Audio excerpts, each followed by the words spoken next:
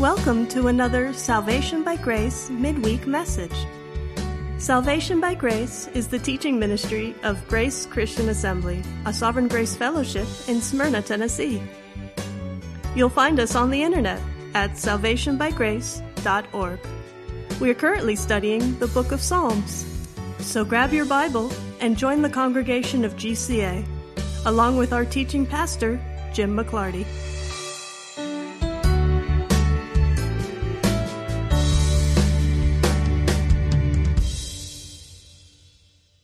Tonight we are going to be looking at Psalm 40. Next week, God willing and I live, we will look at Psalm 41, and that will be the end of Book 1 of the Psalms.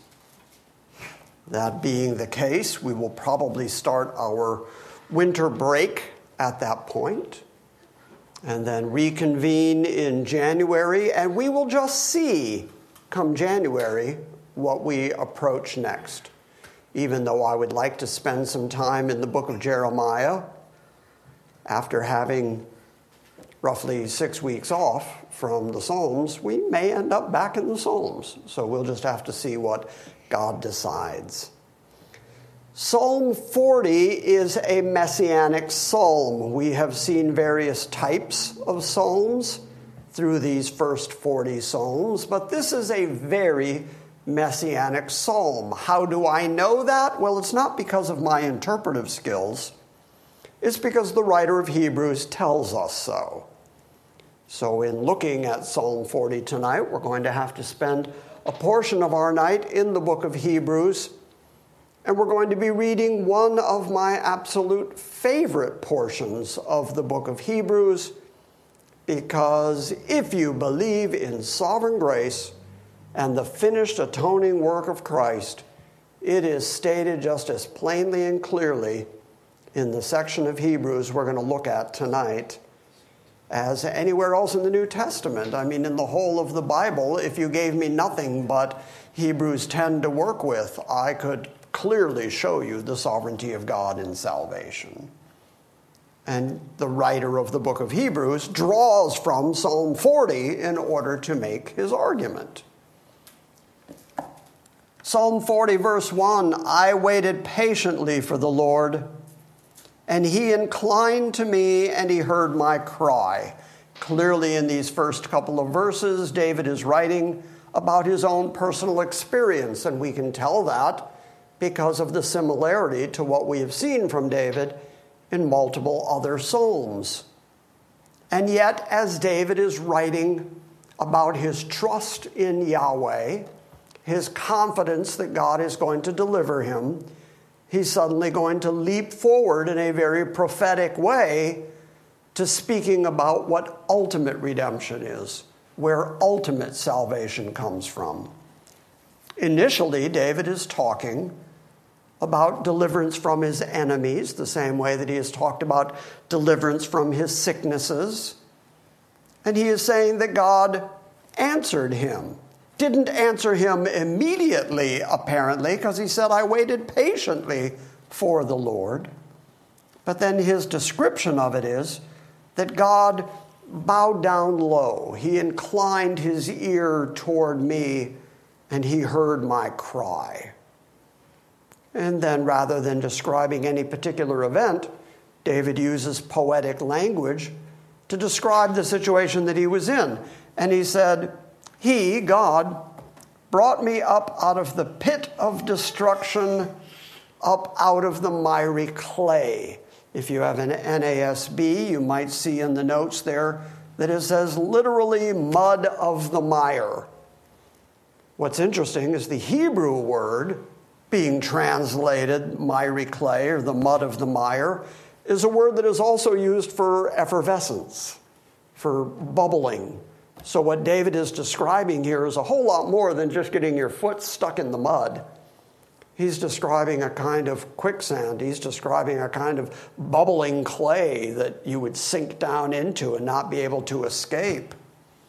He said, that was my situation, and yet, even though I couldn't bring myself up out of that miry clay, God himself did it.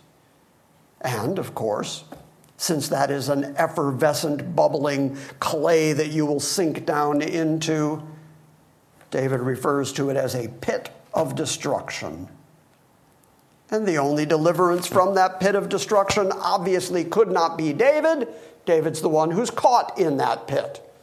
So he says, it is God who delivered me out of the miry clay, and he set my foot upon a rock, making my footsteps firm. We've seen that language many times from David through these Psalms so far, where he compares having a foot that slips, having a foot that is unstable, versus being able to stand on solid ground or standing on a rock, feeling like there is substance underneath your feet.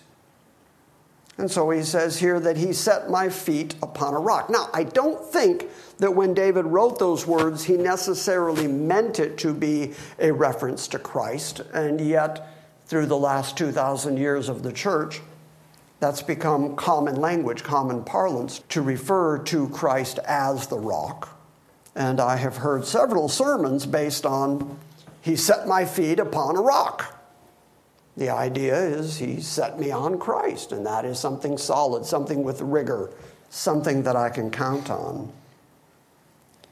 He set my feet upon a rock, making my footsteps firm.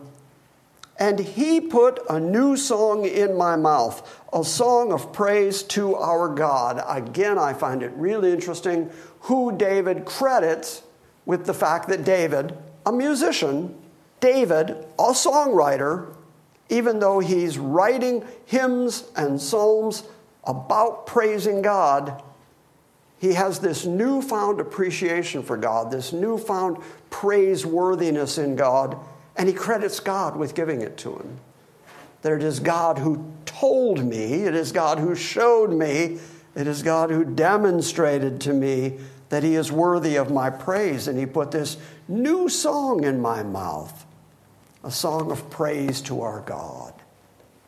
By the way, just parenthetically, I really like praise hymns. I like the songs that are praising God. There's a current crop of Christian music that Jeff refers to as the Jesus is my boyfriend songs that I don't particularly care for because they're about me.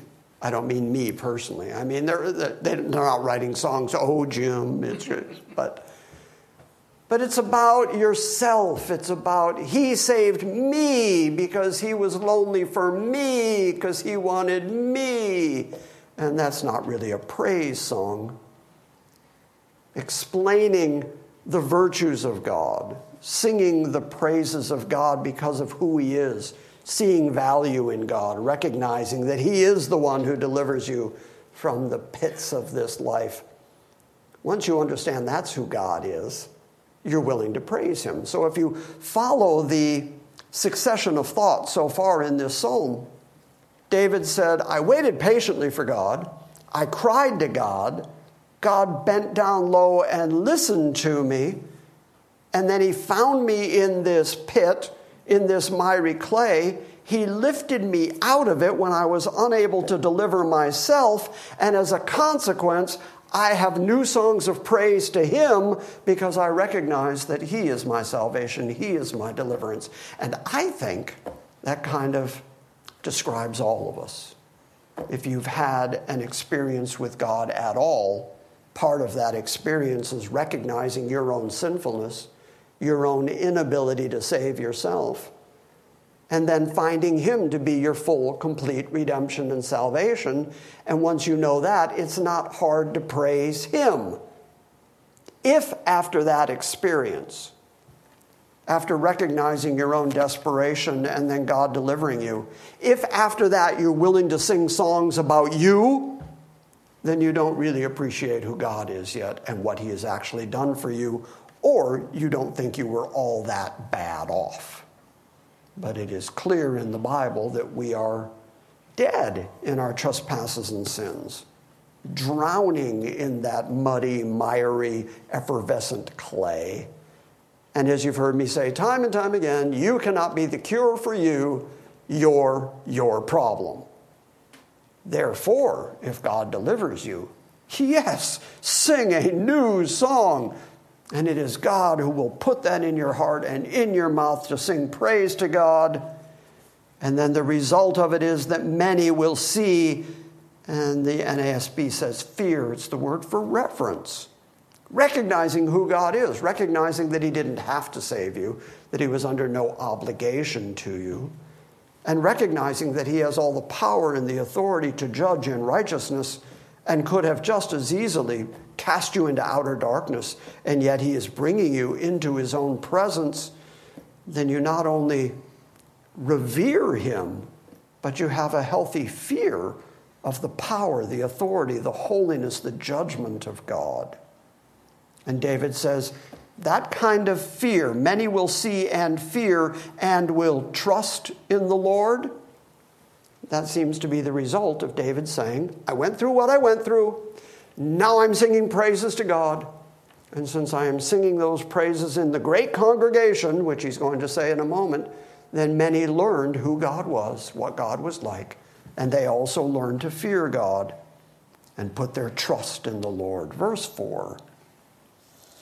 How blessed is the man who has made the Lord his trust. Those two words, has made, are a single Hebrew word that means to put something in its place, to lay something down in front of someone else. And so David is saying, how blessed is the man whose trust is not in himself, not in his circumstances, not in his strength, but all his trust is laid at the feet of God. All his trust is put in place in front of God. And how truly blessed that man is. How blessed is the man who has made the Lord his trust and has not turned to the proud nor to those who lapse into falsehood. That's clearly a description of other human beings. In this lifetime, you're going to have trouble. In this lifetime, you're going to have difficulties. Okay, so who are you going to trust in those difficult times? Are you going to go to other human beings who have a tendency to lie and commit falsehoods, who are full of ego and pride? Is that who you're going to go to? Because that's your only other option if you're not going to turn to God. So the contrast that David lays out is, how blessed is the man who doesn't trust in the proud human beings or those kind of people who lapse into falsehood and lying and telling you what you want to hear. A truly blessed man will put his trust in God regardless of the circumstances. Verse 5. Many, O Lord my God, are the wonders which thou hast done, and many are thy thoughts toward us. That's a remarkable thing that David has stated here, that God himself, who has plenty to do, he's busy keeping the universe spinning and busy keeping every atom in its place, and he is Lord over all the hosts of heaven, and yet he would pay attention to you. Yet he would incline his ear to listen to you. Yet he would care about your needs, and he would think about you. David is marveling at that. Not only has the Lord done many wonders, he knows the history of Israel up to that point. He knows stories like the flood. He knows stories like the deliverance from Egypt. He knows the drying up of the Red Sea. He knows the many miracles and judgments of God. So he says, many wonders you've done. But then he says, many are your thoughts toward us. I think that's a wonderful intimacy that he has put in there, because God actually pays attention to his people. And he knows if you're struggling. He knows if you're in some kind of trial. He is bending down to listen when you cry to him. As a consequence, David declares, there is none to compare with you. If I would declare and speak of them, your works, your thoughts, your ways, they would be too numerous to count. Okay, now that's the end of the first section of this psalm.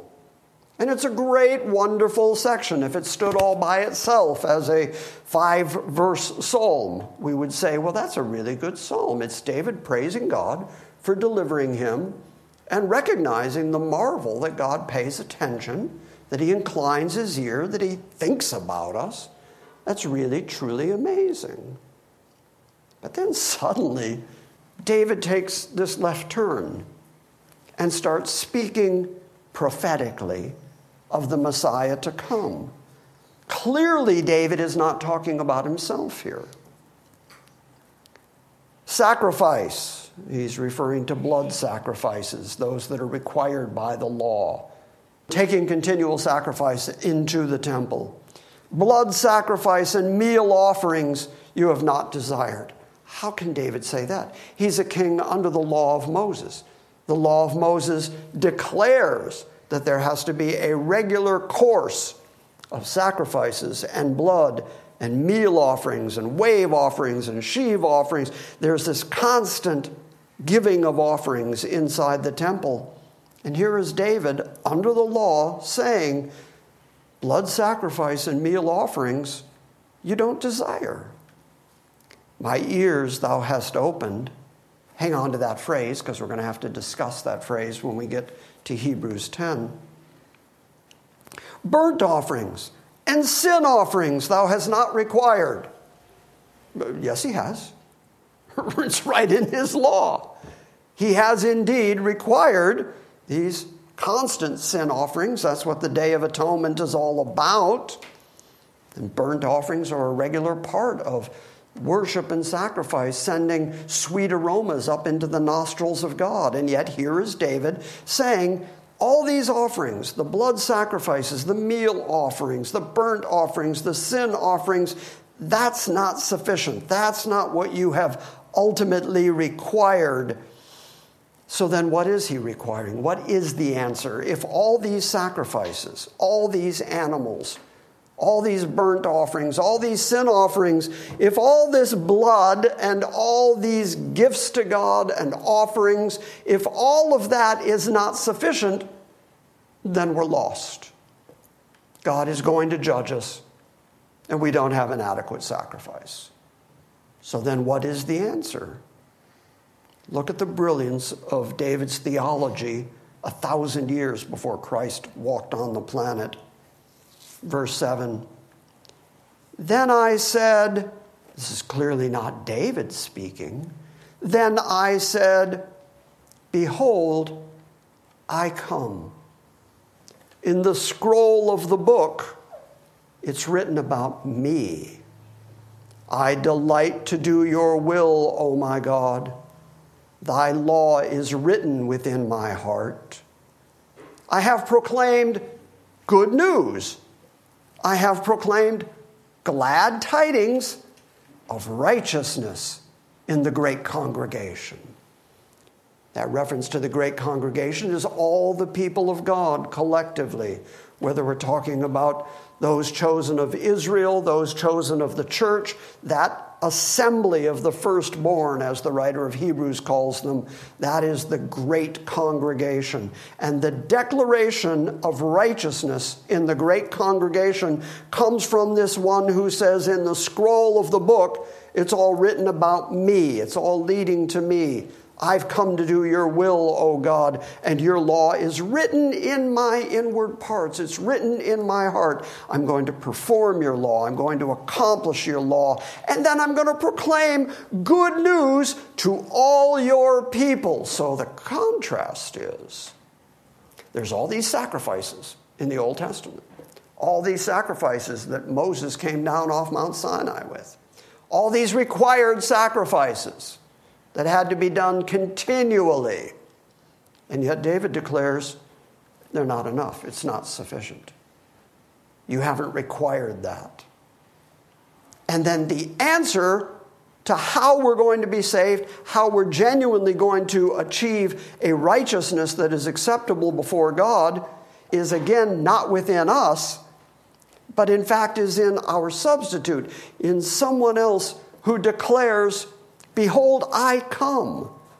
And in the entirety of the book, in the scroll of the book, it's all pointing to me. It's all written about me. And I've come to do the will of God. I delight to do the will of God and the law of God, which required those sacrifices that could never save anybody.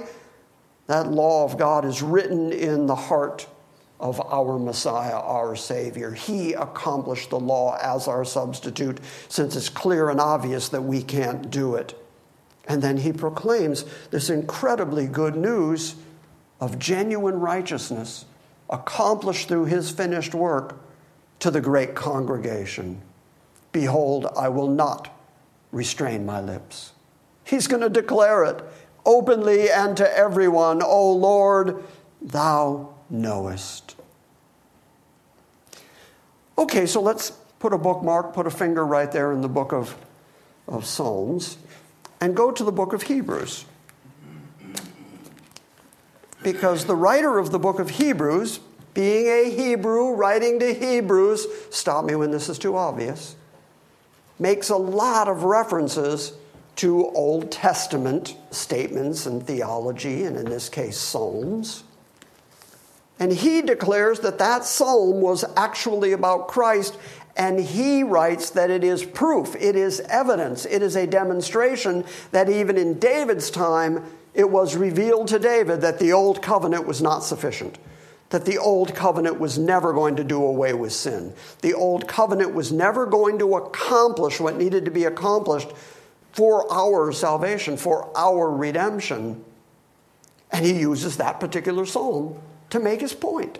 So he's making a very biblical argument. He's arguing from the very texts that the Jews are carrying around. They know these texts. And here the writer of Hebrews is proving that those texts point to Jesus, and Jesus is the all-sufficient sacrifice in a way that all the animals and all the sacrifices and all the blood simply could not be. And his theology is supported by what David already wrote. So that was kind of all introduction, because I love Hebrews 10.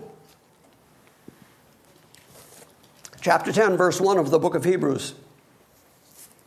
For the law, since it has only a shadow of the good things to come, and not the very form of those things, can never, by the same sacrifices year by year, which they offer continually, make perfect those who draw near.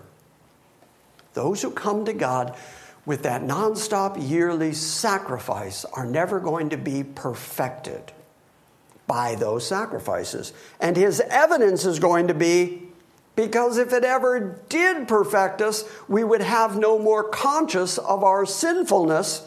But the very fact that we are conscious of our sinfulness proves that those sacrifices didn't do away with our guilt or our sin. That's verse 2. Otherwise, would they not have ceased to be offered? Because the worshipers, having once been cleansed, would no longer have had consciousness of sins. If any of those animal sacrifices had once and for all paid off our sin debt, why would we go back and do that sacrifice again? Because it did it. It accomplished it. And yet the history of Judaism is that for 1,400 years, they had to sacrifice those same sacrifices year in, year out, every month, every week. They had a whole series, a whole course of bloodshed that had to happen in the temple that never did away with sin ultimately. It's the same thing David was arguing. Those blood sacrifices are never what you require. Verse 3. But in those sacrifices, there is a reminder of sins year by year. The same way that the Apostle Paul says in Romans 7 that the purpose of the law was to make sin all the more obvious, all the more sinful. And then he argues that he wouldn't have even known that he was sinning like coveting had it not been for the law saying, don't covet. And then he realized, oh my gosh, I'm coveting all the time. But he wouldn't have known that had the law not said it. So the purpose of the law was to expose how sinful we actually are. The writer of Hebrews, who some people argue is Paul, the writer of Hebrews tells us that the sacrifices being done year by year were never for the purpose of cleansing sin once and for all. Rather, it was a reminder of sin year by year. The very fact that you had to go take those sacrifices to the temple, the very fact that that blood had to continue flowing was a demonstration to you that you're still not good enough, because you still got to bring another sacrifice. And you've sinned plenty this past year, so get up to Jerusalem on the Day of Atonement and do that whole process yet again and again and again. It's never going to cleanse you. It's going to remind you of how truly sinful you are. Why? Because verse 4 says, because it is impossible for the blood of bulls and goats to take away sin. Of course it is. Brute beasts, animals, have never really sinned against God because they have no conscience of God. They're unaware of God or His law or His standards. They're just busy acting on instinct. But human beings do have that mind, do have that conscience, do have that culpability before God. We have that guilt in knowing that our actions are sinful and rebellious against God, and yet we do it anyway because, as Paul said, we just can't help it. Those things we want to do, that's not what we do. The things we don't want to do, that's what we end up doing. That makes us guilty before God. So if you could go kill an animal who has no awareness of God or His law, and you kill that animal, is that really satisfying your sin debt to God? No, and the writer of Hebrews states it that way. It's impossible. It can't be done. It is impossible for the blood of bulls and the blood of goats to take away your personal sin debt. Therefore, that being the dilemma, we're all sinful. We've sinned against a righteous, holy, eternal God, and sacrifices can't help us. So what's the answer? Verse 5. Therefore, when He comes into the world, He's still speaking of God, God coming into the world. When He comes into the world, He says, and now he's quoting directly from Psalm 40, sacrifice and offerings thou hast not desired, but a body thou hast prepared for me. In whole burnt offerings and sacrifices for sin, thou hast taken no pleasure. Then I said, behold, I have come. In the roll of the book, it is written of me to do thy will, O God. So there you have the New Testament commentary on that section of Psalm 40, that it is Christocentric, that it is messianic in nature, and that it is the answer, even in the Old Testament, even 1,000 years before Christ came, it is the answer to what hope do we human beings have? Because we can't help ourselves. We're stuck in the miry clay. And even our blood sacrifices, even being obedient to the law, even doing those things, can't help us. The answer has to come from God. And the answer is Christ Himself becoming our sacrifice for us. A perfect sacrifice, a once-for-all sacrifice. And in order to be that, in order to do that, He had to have a physical body. But a body thou hast prepared for me. Now, in Psalm 40, as we read that same section, what you'll read is, sacrifice and meal offerings you have not desired, my ears thou hast opened. But the writer of Hebrews writes, but a body thou hast prepared for me.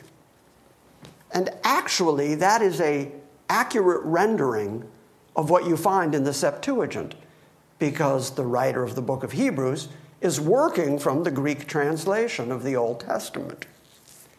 And apparently, the interpreters of the Septuagint felt that the Hebrew phrase, which is more literally, you bore out my ears, it has the sense of making it. You created my ears. You gave me the ability to hear. You gave me the ability to understand. And so the interpreters who worked on the Septuagint felt that they would go with the sense of that phrase rather than the literal words of that phrase. The literal words are, you bore out my ear. The implication is, you made me. And so the writer of Hebrews is accurately going with what the Septuagint actually says.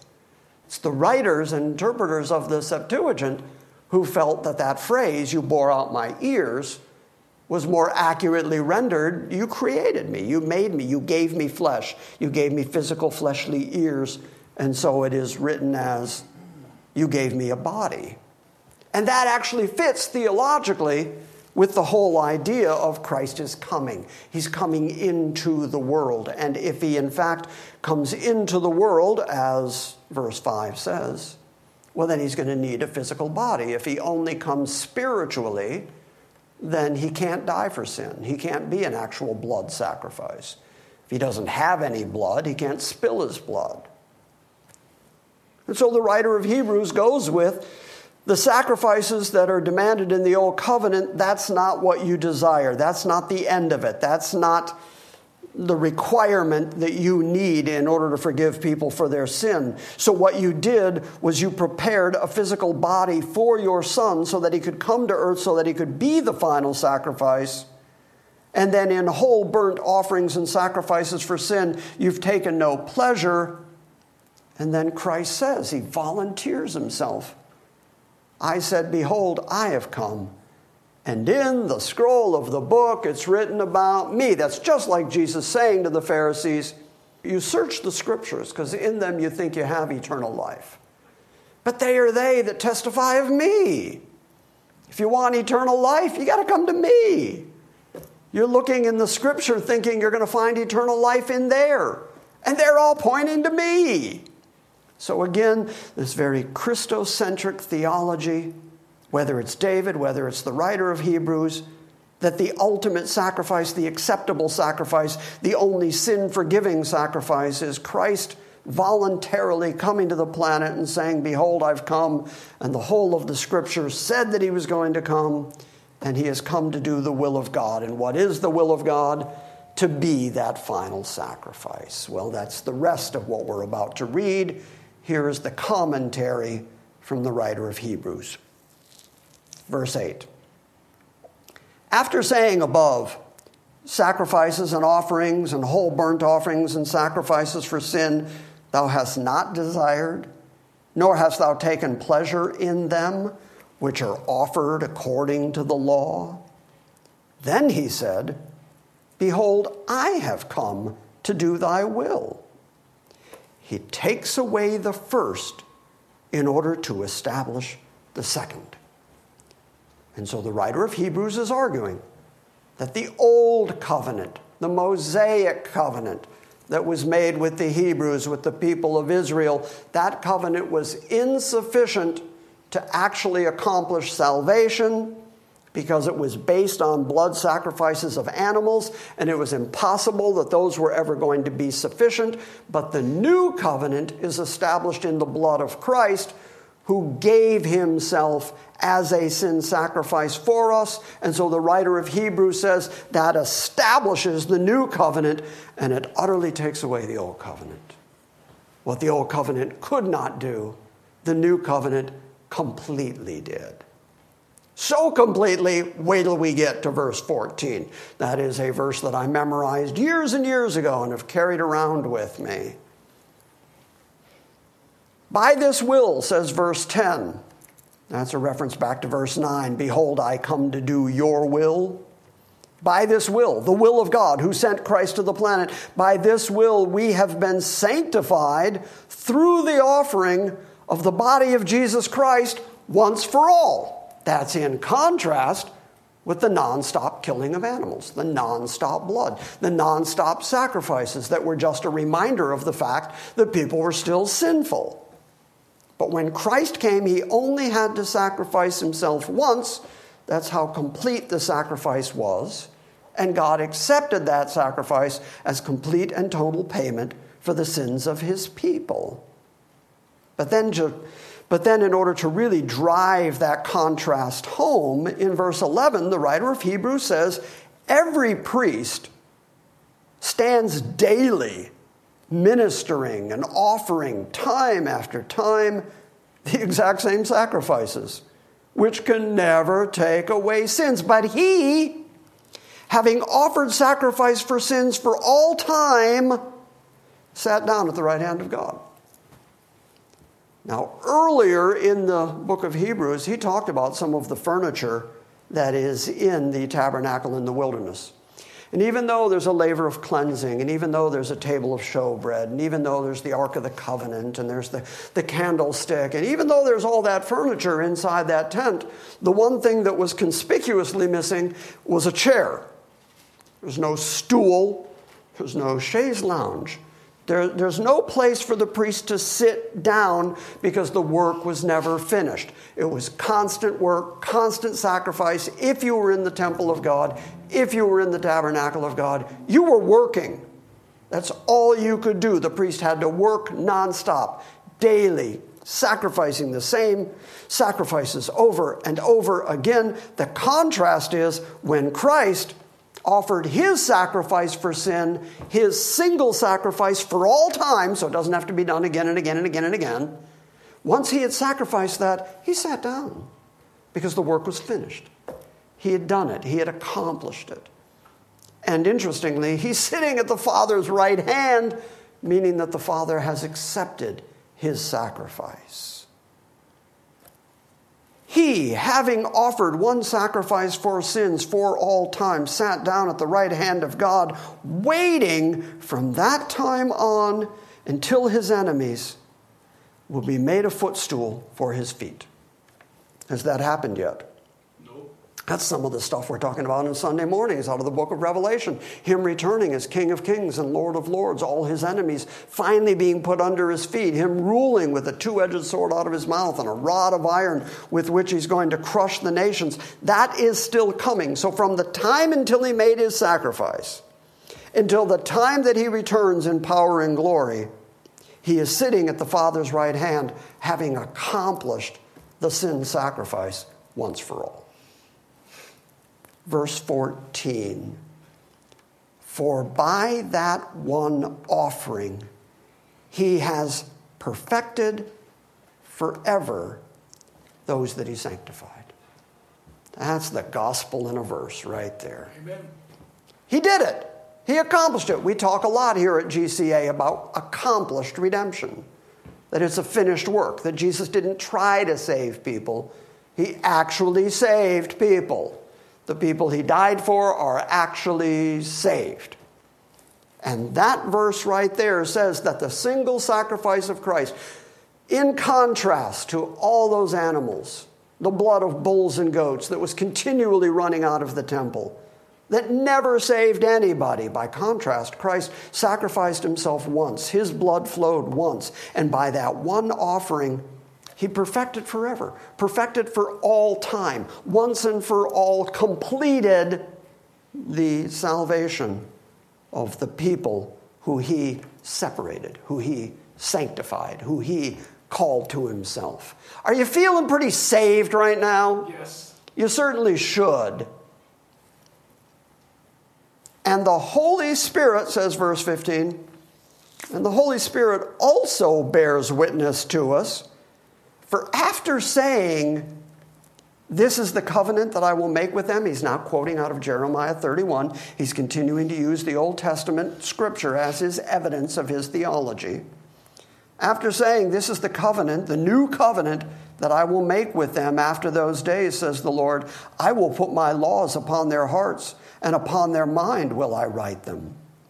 And he then says, and their sins and their lawless deeds I will remember no more. Now, where there is forgiveness of these things, there is no longer any necessity for the offering for sins. So you contrast the old covenant and the new covenant. Why aren't we out back sacrificing animals?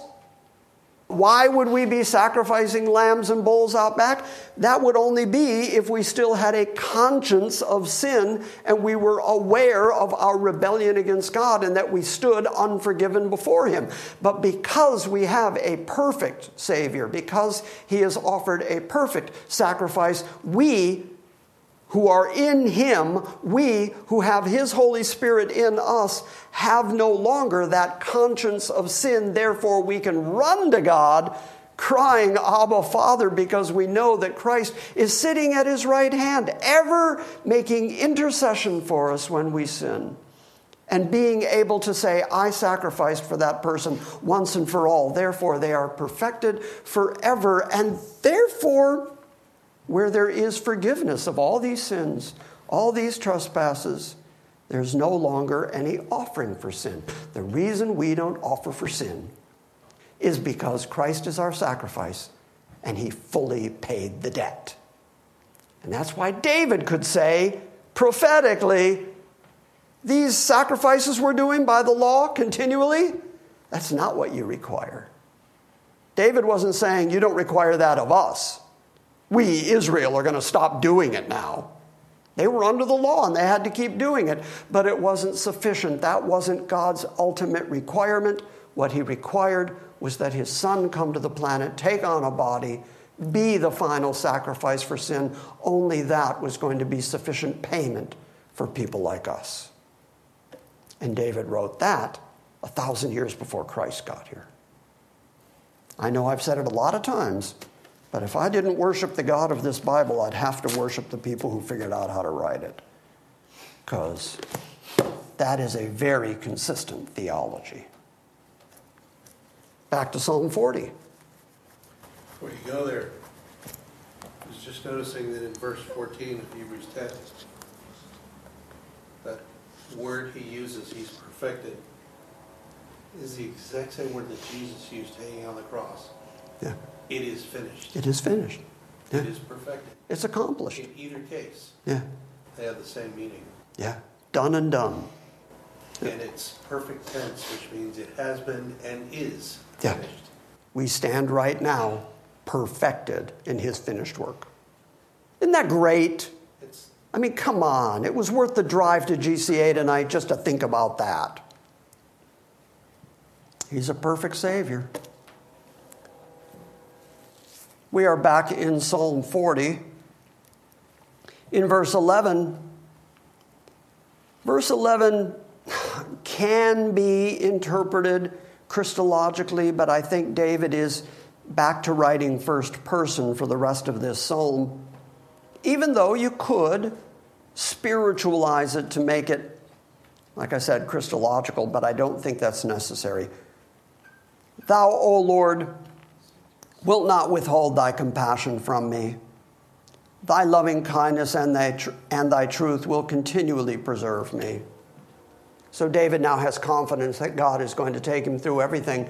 But where is that confidence coming from? It's based on the fact that he knows that this one is coming. The Messiah is coming. The one who the scroll of the book is written about, who's going to come and do the will of God, who's going to be the final sacrifice. Based on that finished work, David can confidently say that God is never going to withhold his compassion from David.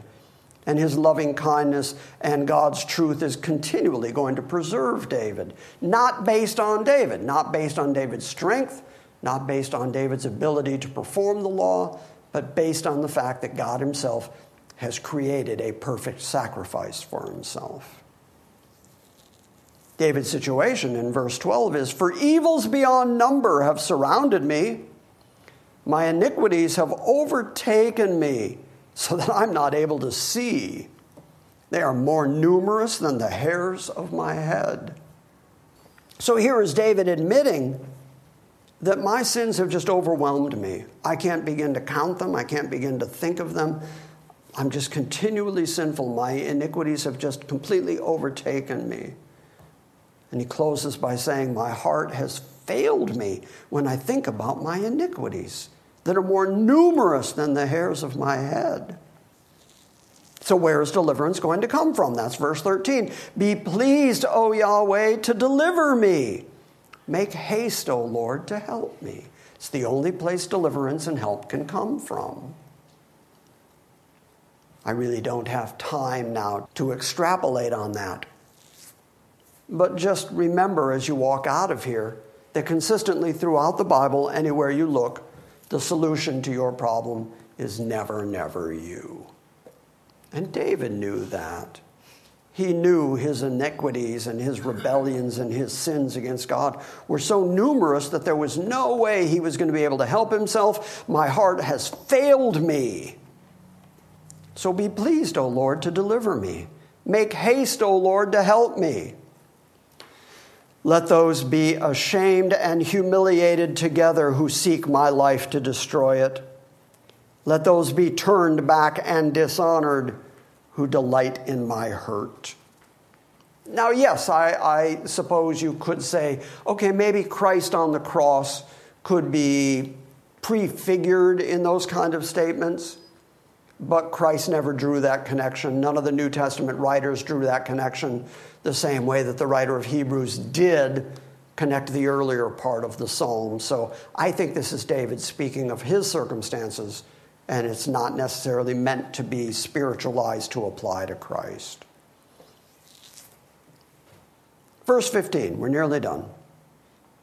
Let those be appalled because of their shame, those who say to me, aha, aha, those who are discovering things about me that they think are going to destroy me, take me down.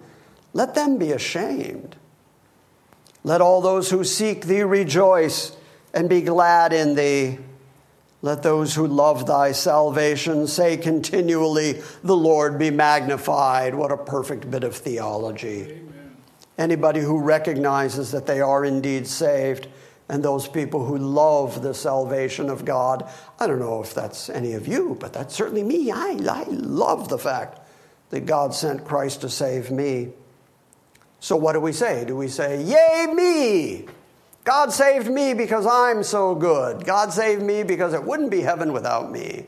God saved me because of me. Jesus is my boyfriend. No, absolutely not. If you love the salvation of God, then you're going to praise God. You're going to say, the Lord be magnified. Yahweh be lifted up.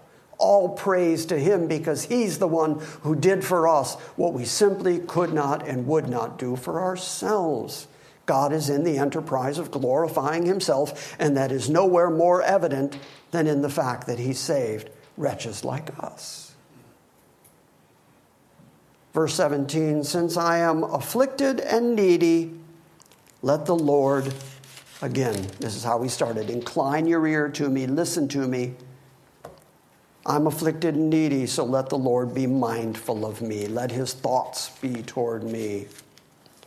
And you are my help.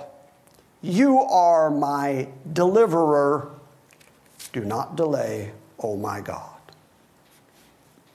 And that is the end of Psalm 40. What a great psalm. What a great psalm. And I love how the theology of the Bible is so astoundingly consistent. And that you can start back in David's writing, which many people just think of as poetic. You know, it's just a series of poems. And yet David writes things that are of such theological value that they get picked up and extrapolated on in the New Testament. Because God is constantly revealing himself. And he has revealed himself as being a good God who requires righteousness, who requires sacrifice, who requires perfection. And since we can't do it, he provided it himself. And that's a really good God. Amen. Thank you for listening to this week's Salvation by Grace midweek message. We encourage you to visit our website at salvationbygrace.org for books, Q&As, and our ever-expanding archive of audio sermons. And we invite you to join us next time when we gather around the Word and study the sovereign grace of God.